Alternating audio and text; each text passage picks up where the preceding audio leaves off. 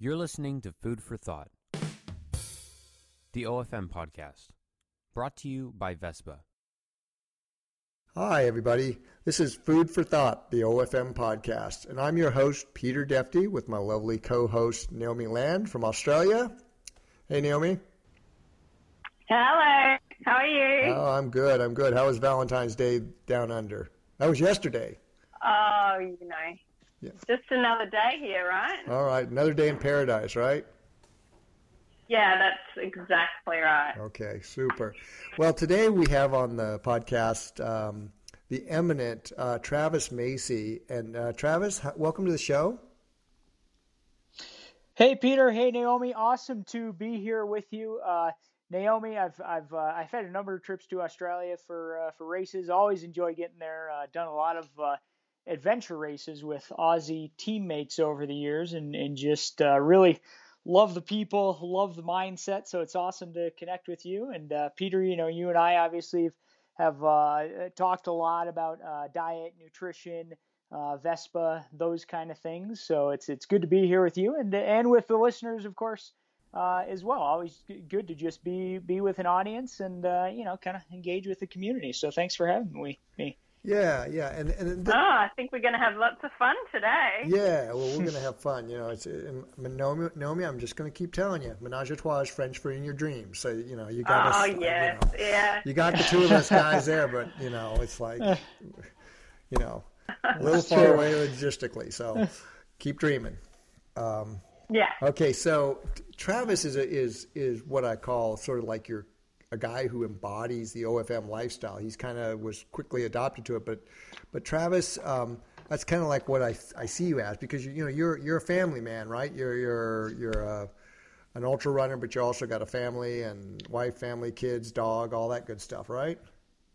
Yeah, all of the above. Yeah, I got Wyatt 6, Lila's turning 4 this week. My wife Amy, we've had a good long haul together. Yeah, dog, house, whole deal. So yeah, ultra running's obviously big for me. In the past, I've done a lot of, adventure racing, mountain biking, that kind of stuff. You're doing skimo now?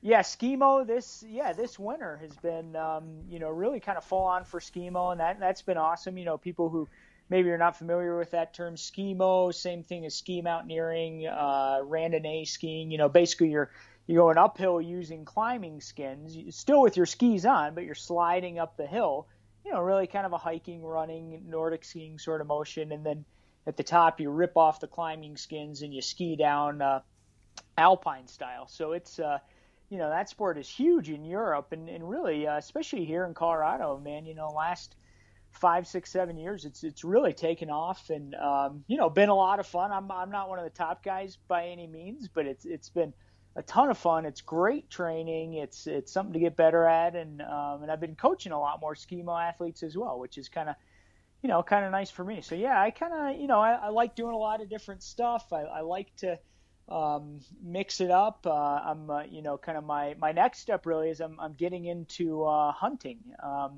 Big game deer and elk hunting, and that's something that's nicely accessible here in the Colorado Rockies, and a lot of that really is diet generated. I want to eat healthy meat. Know where it's coming from, and I think it really fits well. With the OFM program. Yeah, I think your interest in that kind of got peaked a lot after our conversations, after those meetings we had a year ago.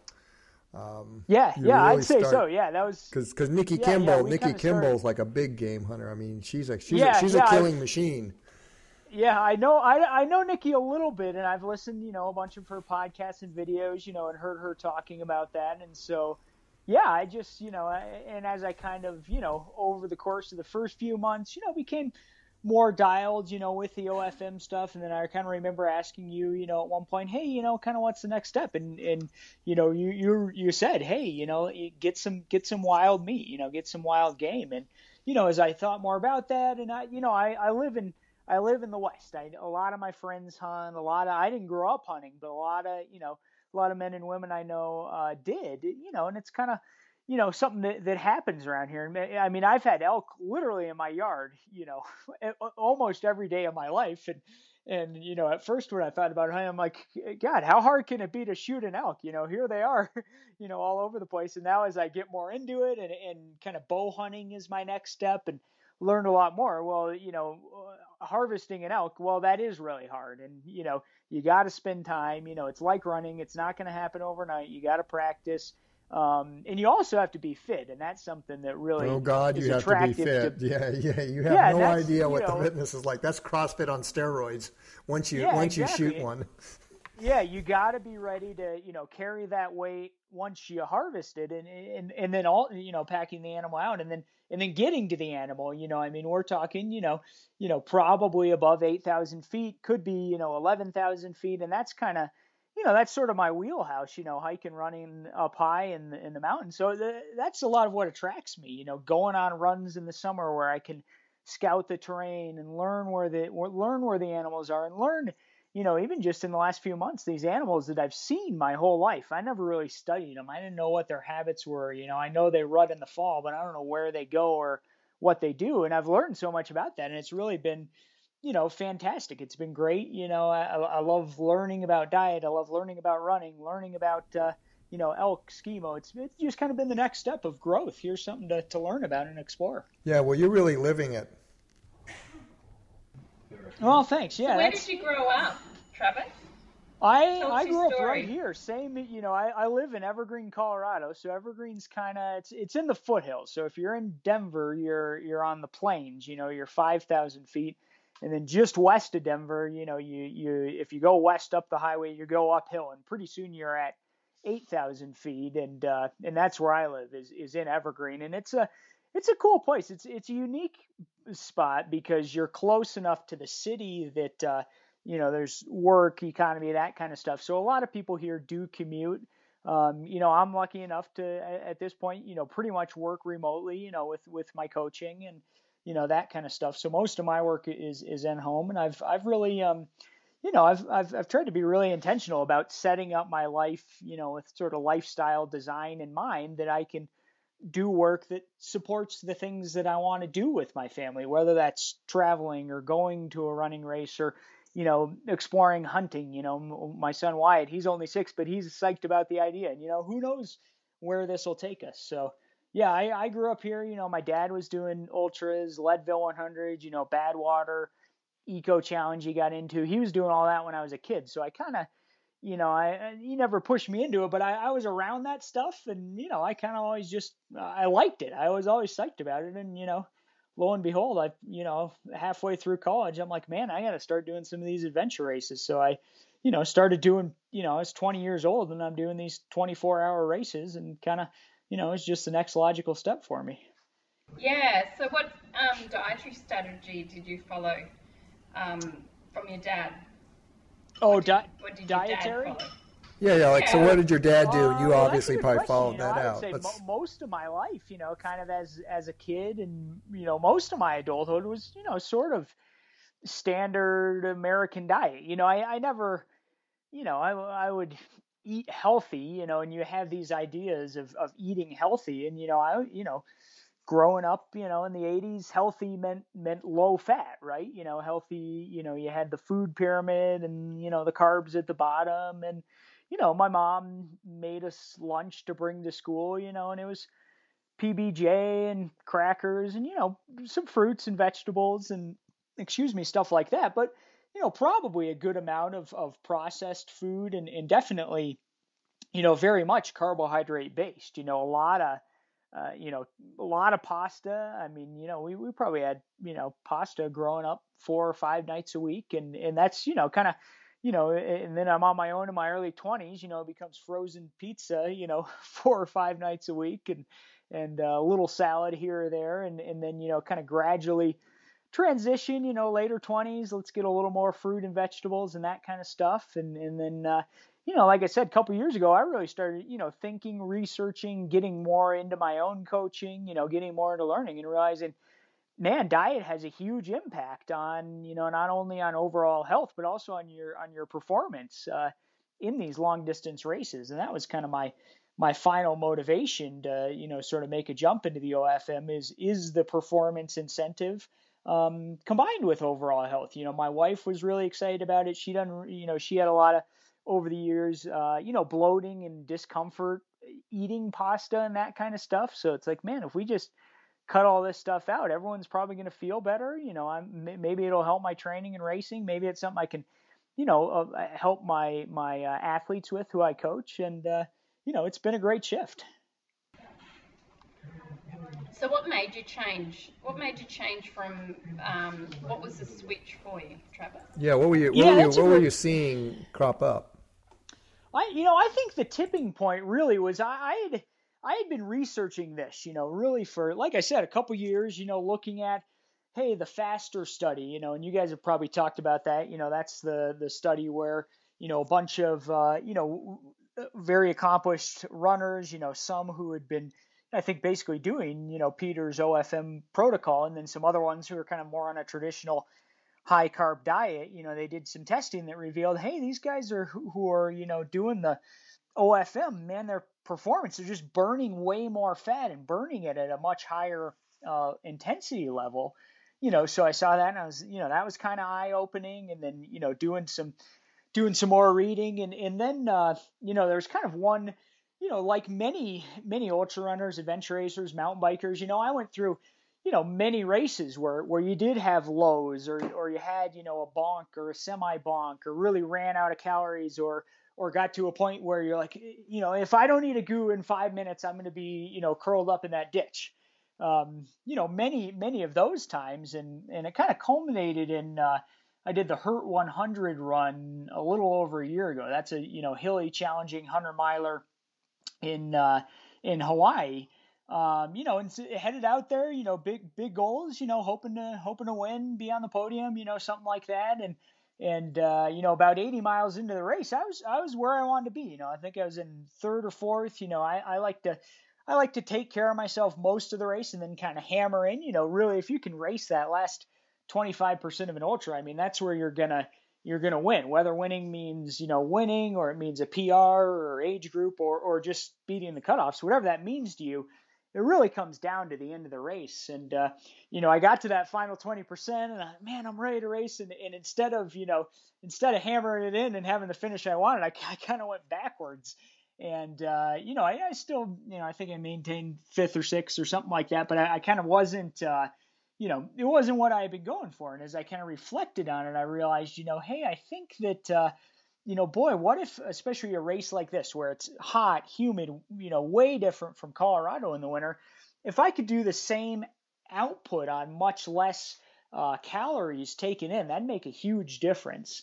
And that right there, that was kind of the final, turning point of, hey, let's explore this. Let's try it out. Let's do some reading. I got on the Vespa website, read through the OFM stuff there. That was an awesome start. That's usually when I'm talking to athletes about this, I say, hey, start on that page. That'll be, kind of a good overview. And then if you're interested in, further information, maybe you go to, the book, The Art and Science of Low Carbohydrate Performance.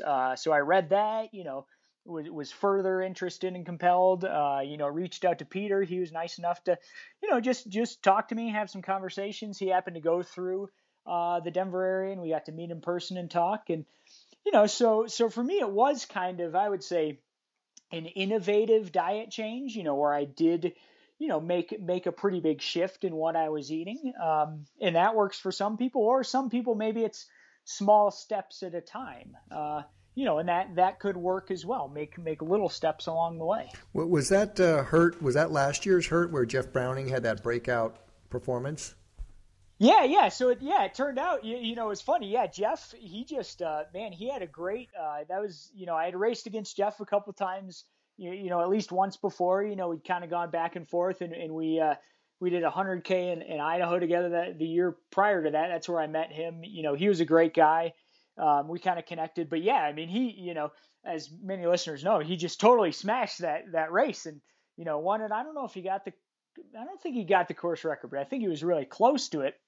And I hadn't known, I think it was maybe 8 weeks prior to that race, he kind of took on the OFM protocol. And then it was funny a little bit, maybe a few weeks after that race when I started, trying to make the jump, I think I I read an article about Jeff, or maybe I saw on his blog or something like that. I'm like, oh man, Jeff's doing this. Maybe that's why, that's why he kicked my ass so bad.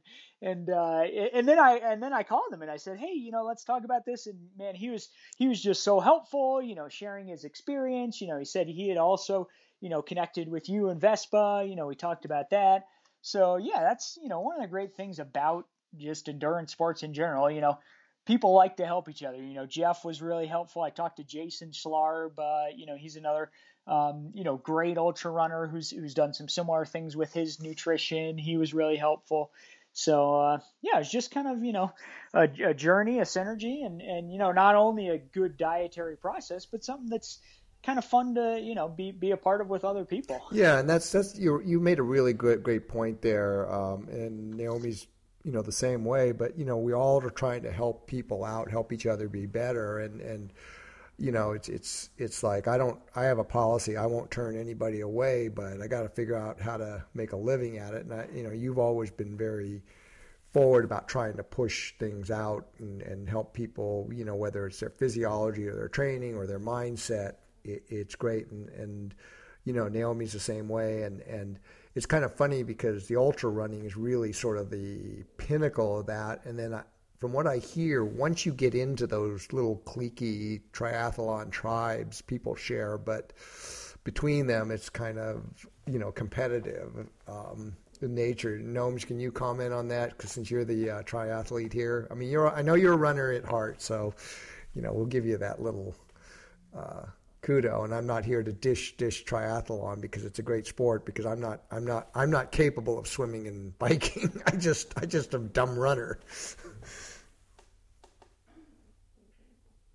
You want me to comment? I want you to comment, because Travis made a really great comment about how the endurance sports, there's sort of this unspoken rule that you help people out, and I know that I have a lot of friends who are both crossovers of triathlon and ultra running, and the ultra running sport, they say, is much more laid back. People are more willing to help themselves out, whereas triathlon is much more competitive. But you get within certain tribes, people help each other out, but they're still very competitive, and Oh yes, extremely, yeah. And you'll find that they will be competitive more so in triathlon, and I've also found that in running. Like running is, they're more willing to help each other and help the clubs out, whereas triathlon, you have to be selfish because you're training for 3 different disciplines. So you've got that time restriction, and so you get into that mindset. But I think there's a lot that are fairly willing to help and sharing ideas. Yeah. But Travis, I just want to ask you, so how easy was that shift for you from going one to the other? Yeah. So that was a great question. I think you were asking about sort of the dietary transition, that process. And it was, I knew based on the reading, like I said, especially that same book, The Art and Science of Low Carbohydrate Performance.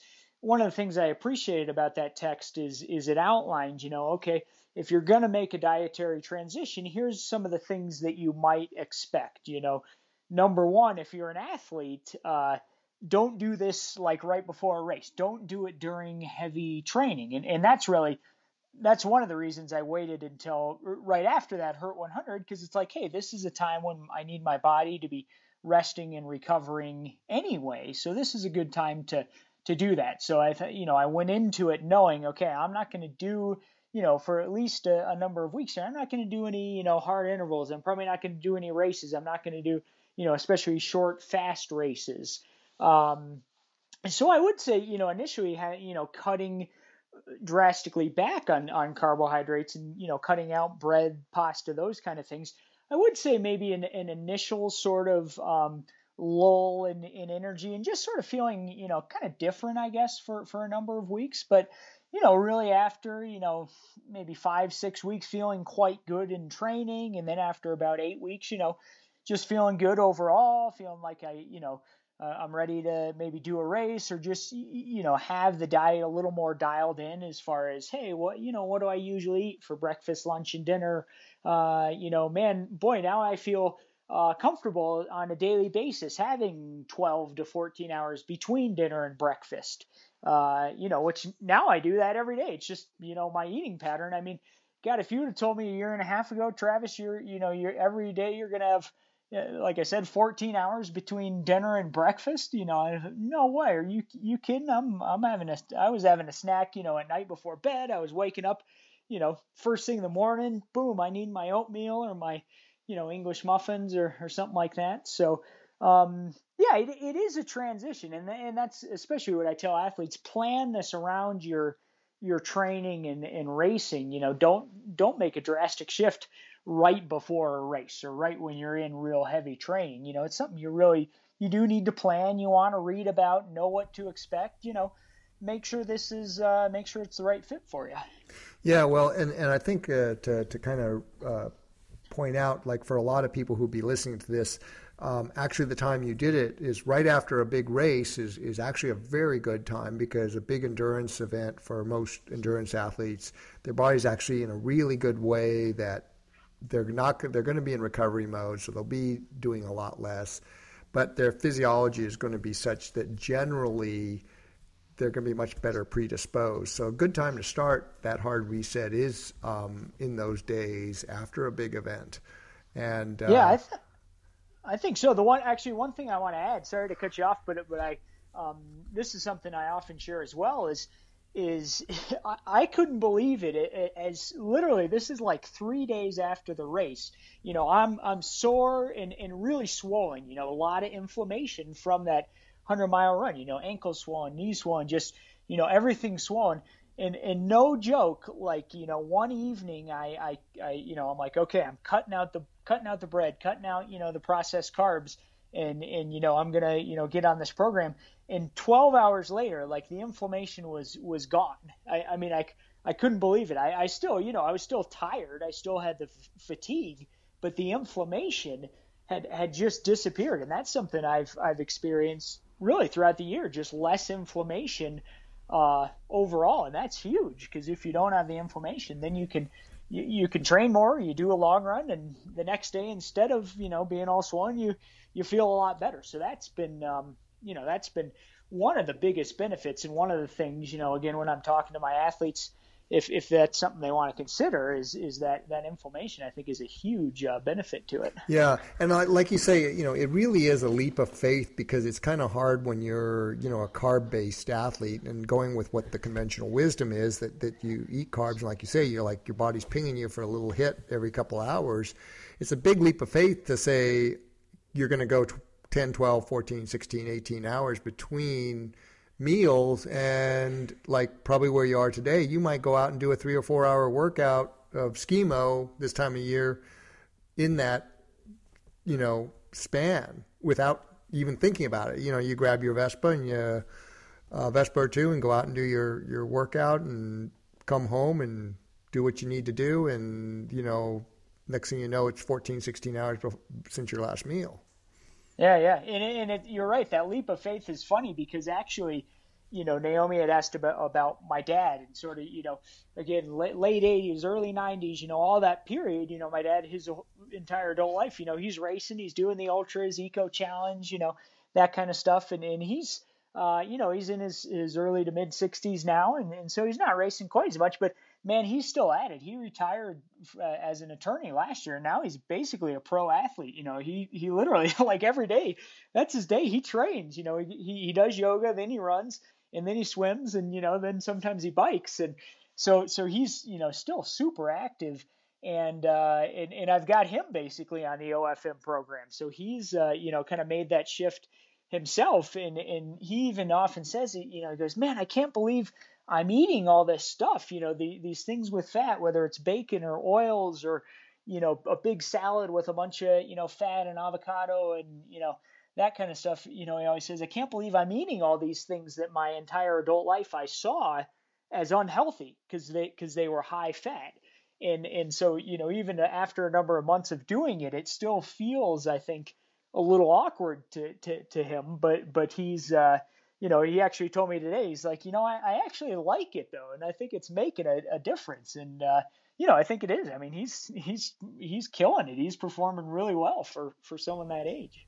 So Travis, let's kind of move this forward a little bit because, as I said, you kind of embody the whole OFM thing. So it's not just diet; it's lifestyle. You've got your dad on it now, but you put your family on it.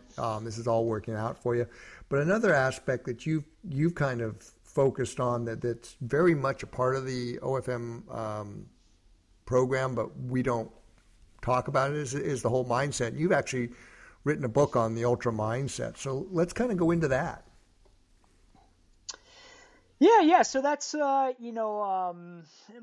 book came out, I guess, early 2015. And yeah, it's called The Ultra Mindset, an Endurance Champion's 8 Core Principles for Success in Business, Sports, and Life. And, in a nutshell, it's basically 8 chapters that each lead into a very specific, intangible, and I think relevant and applicable mindset principle that could be used, in your racing or training, but I think just as much could be used in other areas. Maybe it's your parenting, your relationships, your professional quest, or something like this, your nutritional program. And you and I have discussed, and I've talked about again with a lot of the athletes I coach, mindset is so big for, all elements, including dieting, including things like, let's choose and embrace, an eating system that isn't stressful, that's not, adding to the stress of the entire situation, because that's not going to be good. Maybe let's, one of the things I talk about in my book is I call it the 4:30 a.m. rule. And the 4:30 a.m. rule is it's basically making the choice to give up choice. So, the name comes from, all right, you set your alarm the night before, 4:30 a.m., you got to get out, do your long run, do your skimo, your ride, whatever it is. And when you set the alarm, that's when you make the commitment to do it. You're not waiting to see what you feel like doing at 4:30 a.m. because at 4:30, what you feel like doing is sleeping more. But since you're committed to it, you're going to get up and go. And that's, I think that's very applicable. You want to run 100 miles, like, you're not going to wait and see how you feel at mile 70, because I can guarantee you at mile 70, you're probably not going to feel like running 30 more miles. But if you've committed ahead of time, and made it kind of simple for yourself, then you're going to keep going. I think that's very applicable to, nutrition, right? That's applicable to life. I mean, how many of us have been in places in our lives where it just seems endless? And it's like, when we talk about life and life experiences, since I'm way older than you two, I've been willing to make all the mistakes. That's kind of why I'm good at what I do, because I've made all the mistakes. Yeah. But, like in 100, I always say to people, 50 miles or 100K is really sort of what humans evolved or were designed to do. Be all day on your feet. But when you do the 100-mile distance, unless you're somebody like, Zach Bitter, Jim Walmsley, or Tim Olson, who can knock one out in 12, 13, 14 hours, it's usually, it's out there beyond what those evolutionary pressures that shaped us were to do. So it seems like to me, and you probably agree with this, you get beyond that 100K mark, it's mile 65, 68, 70, it becomes what I call that no man's land between mile 65 and mile 85, where it's just abysmal. And that's sort of like, certain periods of life where people suffer losses, or, a relationship ends, or a marriage ends, or, all things that life throws at us. And you just feel, what you see in front of you is this abyss, and you refuse to look forward. And I think that's sort of like why I say these 100-milers are like microcosms for life, because at 70 to 85 miles, it's like, that's where people drop, right, Travis? I mean, they drop like flies. And you get to mile 85, 88, you begin to smell the barn. It's like, well, I've come this far. I'm sure heck not going to quit now. I'll have to drag myself. But unless you're really really injured, usually people can, like you say, rally in those last 20 miles to finish a race. But I think that what you're saying there is really relevant, and hopefully the audience is paying attention to, because it's like that mindset is what gets you through, like you say, getting up at 4:30, getting from mile 70 to mile 85, and what else can you kind of look at in life? For you Naomi, you've suffered the loss of a child, and that's, for a mother to do that, that's an abyss, right? Yeah, that's right, Pete. But like you tend to just dive in and just get it done.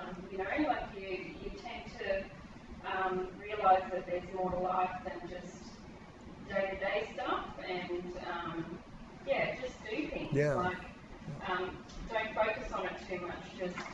But in that moment, we've all had those moments, and in that moment of that absolute loss and grief, whatever it is in life, we don't tend to feel that way. And that ultra mindset that Travis is talking about, I do the same thing when I talk to people who are going to do their first 100 milers. But that's sort of like applicable to life, is you're going to be in this place where you're going to want to drop.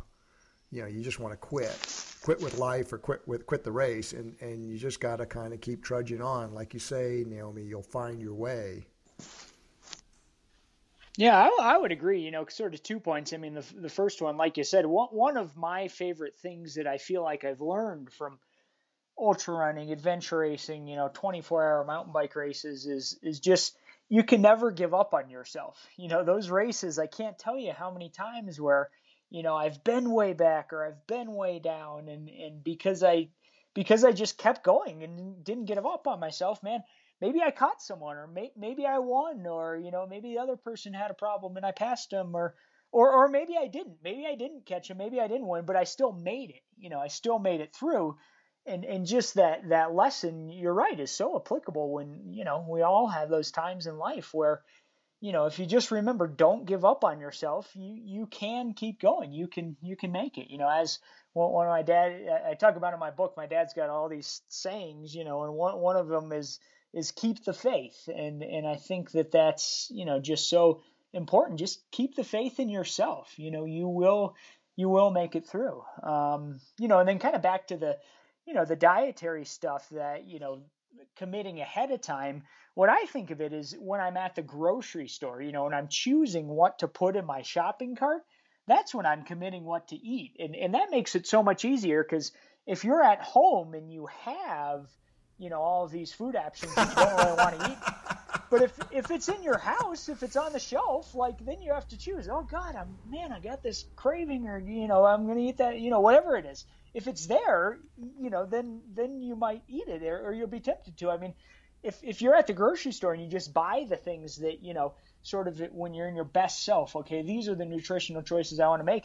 If that's what you have at your house, then, I mean, that's what you're going to eat. I can't. Yeah, I can't say enough about what you're saying, because I don't practice it often enough, and my wife doesn't practice it, and the kids get stuff. So if it's there, you're right. You're absolutely right. If it's there, yep. Yeah, because I'm testing the wrong boundaries right now, and unfortunately, I'm finding, because I'm fat adapted, they're pretty flexible, which is another part about OFM. If you're not stressing out about stuff, and you get yourself physiological fat adapted, the flexibility of this program and this way of living is really pretty broad, don't you think, Travis, and you, Naomi? Yeah, I do think so, and I'm glad that you brought that up, because I think that's important. Sometimes people get the idea, okay, I'm gonna do this, and that means I'm never gonna eat a carbohydrate, or never gonna I'm never gonna have a piece of cake, or I'm never gonna drink a beer, or whatever.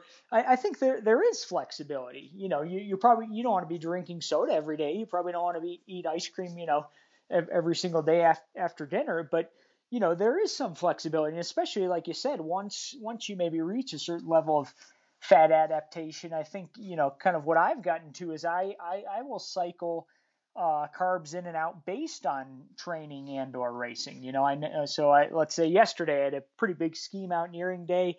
I knew I was going to be going pretty hard, elevated heart rate. So around that workout, I did take in some more carbs before, during, and afterwards. That's excellent. And plus also, with kids at your age, you can't get so stressed out and Nazi-like to where, if you have a root beer float or a bowl of ice cream or cake or ice cream, it just makes it so easy because, compared to most kids and the parents are doing what they think is best, but they've been led down this wrong path. But compared to most kids, your kids are eating way less carbs. And because they're kids and they're young, they actually can handle the carbs better than adults.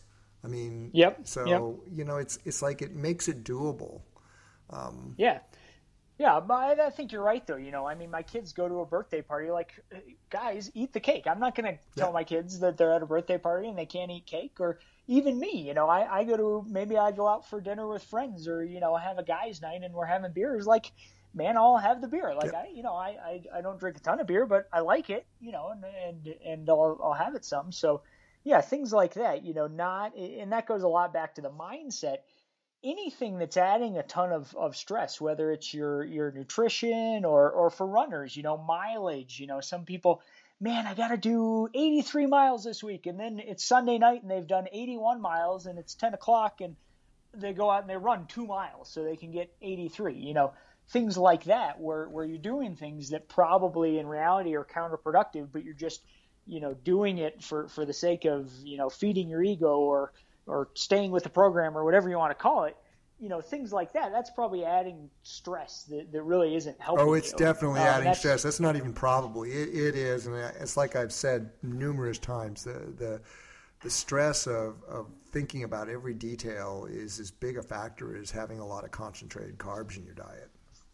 Yeah. I feel like that's, a lot of, we're all on a journey, in life, whether it's, you're running your nutrition, your family, your parenting, your relationships, you're on this journey. And I think one of the things I've focused on in my journey this last year is sort of beginning to acknowledge, what are stressors in my life? What things are impacting me? How do I deal with that? Whereas maybe, in mid 20s, Travis, the full on athlete before kids, I mean, it was just, go, hammer. I'm immune to stress. Those things don't get to me. And, looking back, okay, it does, and it's just, again, a process of hopefully some maturation and it's something that continues throughout life, I think. Yeah. Well, Travis, Naomi, we'll wrap this up. So any questions? I mean, you're obviously practicing the same thing in your home because you've got two little ones. Yeah, that's right. Yeah, and it is a bit tricky. But Peter, I think you should probably talk a little bit on. I know, men are easy fat adapted. They can fast for longer, so that period of time that they don't feel like they have to eat. Women, it's a little bit more tricky, isn't it? Yeah. And Travis, do you find that with your women athletes? That's a great question. And I actually, had talked to another, person recently who was even, doing look or considering how does the menstrual cycle, how does that tie in with this sort of stuff? Oh, that's huge. Yeah. And to be honest, I am by no means an expert on that. And I do coach, most of my clients happen to be guys. I do coach a number of women, but that's something that, I try to be sensitive to and just, for me at this point, it's mostly just being in constant communication with an athlete of, hey, how are things going? What's happening? That kind of stuff. And trying to learn. I mean, I think for men to understand that probably is tough, unless you have done a lot of really, detailed study in the area. Yeah. Well,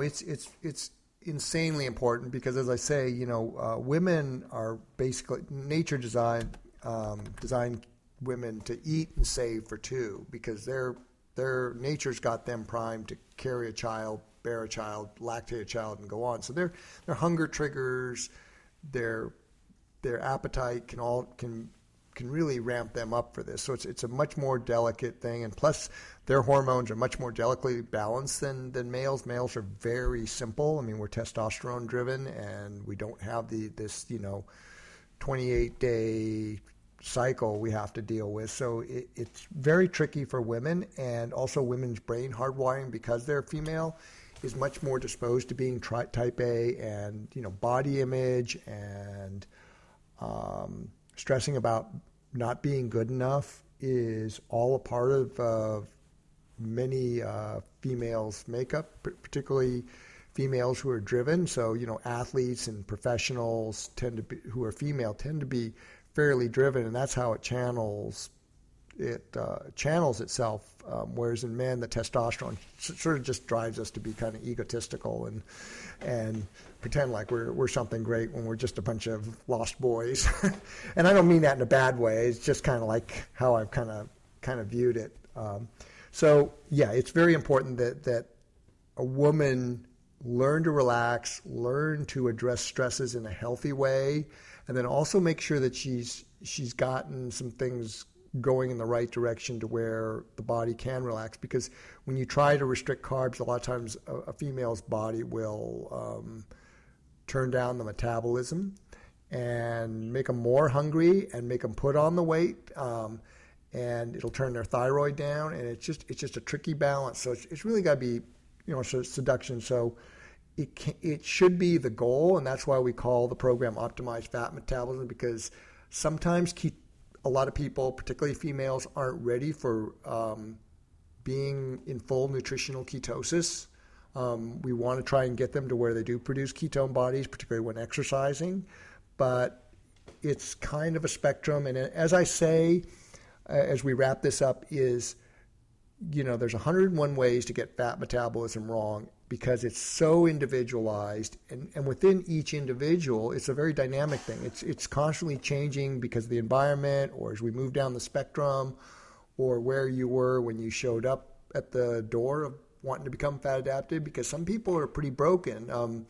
Travis, in your case, you're starting to see some signs of some issues cropping up. Zach Bitter, Tim Olson, several, Jenny Capel, a lot of athletes that wound up on my doorstep initially were seeing those signs to one degree or another. And so you want to address those and recognize them because a healthy male athlete, 3 to 5 days, and they get that shift, and then in 3 or 5 weeks they're ready to go, where some people take 8 to 12 weeks.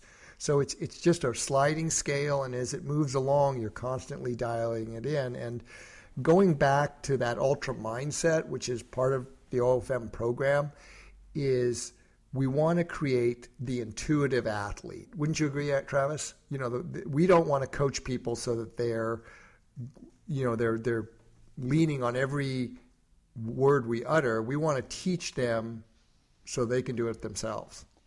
Yeah, I would agree. I think that intuition is huge, and that's part of the transition is feeling it out and learning, and testing this and that, and all of that's big. And really one of the things I encourage in my book is also ask for help. When you need help with something, oftentimes you can set your ego aside, and it's amazing who you can learn from. For me, Jeff Browning, Jason Schlarb, these guys, are my potential competitors, but we can also, both set our egos aside and help each other. It was great because, the last year, Jeff, he was kind of, consulting me on diet, and he was getting his coaching practice going, and I'd been doing that for a few years. And it's like, hey, let's help each other here, and let's team up on these topics. And so I think that's, I would really encourage people, if you want work with someone, whether it's a dietitian or a coach or, someone else, find someone you can learn from, and you don't have to, while your goal is to become more intuitive, you don't have to go it alone. You can have a team, and that's huge. Yeah. Anything else, Naomi? We got to call it a wrap because Travis has got to go grab kids, and so any other questions? No. Oh, well, I've got thousands of questions, but we might have to wait till next time, Travis, to ask those to you and dive deep down into a few other things. But your life sounds so good at the moment. Oh, well, thanks for saying that. I mean, I would agree. I mean, I've tried to be really intentional. I mean, also another thing I've kind of learned, nothing is perfect. Any system you set up, whether it's, professional, parenting, relationship, training, racing, nothing's going to be perfect. And that's probably part of the mindset too, Absolutely. Kind of like Peter said, if you're so stressed about everything's got to be totally perfect, I can never have a slip up. I can never, have a bite of my kid's ice cream or mac and cheese or, whatever. If you think everything's got to be perfect, I think you're kind of setting yourself up for failure. I mean, the people who finish a 100-mile run are the ones who realize, I got a plan, but something's going to happen in my plan that doesn't work. Yeah, Bruce, one of my best friends is Bruce LaBelle, who's a ultra running legend from the 80s, and he said the only thing you can plan on in a 100-miler is something going wrong that you don't expect. Yeah, absolutely. And that's, I mean, honestly, real briefly back to the hunting, that's part of what I'm excited about hunting is you have to be patient, and there's so much that's out of your control. Putting myself in an environment where I really just have to take things as they come. And, man, this is my first fall going for elk. Like, I may harvest an elk, or I might be talking to you guys in 10 years and I've never harvested an elk. That's the reality. Well, we'll have to go up to Montana and hunt with Nikki and Megan, because those two bitches, and I call them bitches affectionately because they send me these wild game porn texts saying, "What are you having for dinner, Peter?" We're having elk tenderloin. Anyway, those two are killing machines, so we can go with them and let them get us. Well, maybe so. That'd be awesome. Well, yeah. Anyway, both you guys, it's been awesome. Thanks for having me. I'd be, maybe we can do this again at some point in time. But I appreciate Naomi. It's awesome to meet you, Peter. Just thanks for the support. Always good to learn from you. Definitely. Yeah. Anytime you have to bounce something off me, let me know. So once again, I'll close it after you're off and. Yeah, thanks for being on here, Travis. I think this is a great interview, and it's really going to give a lot of people. Travis. Yeah. Sounds good, guys. Let me know when it comes out, and we'll push it out. Okay. Thanks. Alrighty. Okay. Have a good one. Okay. All right. Thanks, Travis. Naomi, what do you think of that? Oh my goodness, so much great content in there. Yep. Yeah, he's a real inspiring guy. Yeah, and he's really embodying it. So. Folks, that was Travis Macy, and his book is The Ultra Mindset. And on Podbean, I'll go ahead and put the link to it. And, it's one of the things we didn't get because Travis had to leave was that part of that whole thing of not being perfect is be willing to go out and make mistakes and learn from them. I've had to learn that the hard way because I've made a lot of mistakes. And sometimes I didn't learn from them because as a stubborn young male, I kind of had to burn myself 2 or 3 times. But Pete, that's how you learn is, you can't learn by not making mistakes. That's right. And I'm now that I'm a little older and somewhat wiser, but also kind of gotten over a lot of, my stubborn male issues, which I'm still a male, but just realizing that we males really are little boys wanting to be superheroes. And when you're a little kid, you make all mistakes, right? You do all these fun things. It's not perfect, but you're just doing them, and you just kind of do it and move on and get better at it. And it's a lot of fun. And I think as adults, we get so critical about ourselves and lose that fun about just making mistakes. And one of the things I like about ultra running is I don't know how it is in triathlon, but with ultra running, you're always doing stupid stuff, and you just sit there and laugh at yourself about it. Yeah. But instead of getting cranky with yourself, you need to just go, that was just, something to learn from. Yeah. It's like we go out for these long runs in the mountains, and you end up forgetting this or doing that or having to take a crap in the bushes, and it's just silliness, and it's like, why would we be out here? But then you're out there in the middle of nowhere, and it's great, but you just laugh at yourself sometimes. But great interview with Travis. Naomi, any comments to close other than what a great guy? Yeah, what a great guy. And I think it's not about perfection, isn't it? It's just about enjoying what moments that you have. Yep, and they're precious moments, and just being, just being yourself. And as you can see, Travis just really knows how to just be himself, and so that's why I kind of preface this interview with Travis being one of those people that embodies the whole OFM lifestyle and not just some diet. Yeah. Cool. Yeah, that's right. All right, another Food for Thought OFM podcast signing off. We'll see you next time. Thanks, Naomi. See you later. Bye. Right, bye. You were listening to Food for Thought, the OFM podcast, sponsored by Vespa.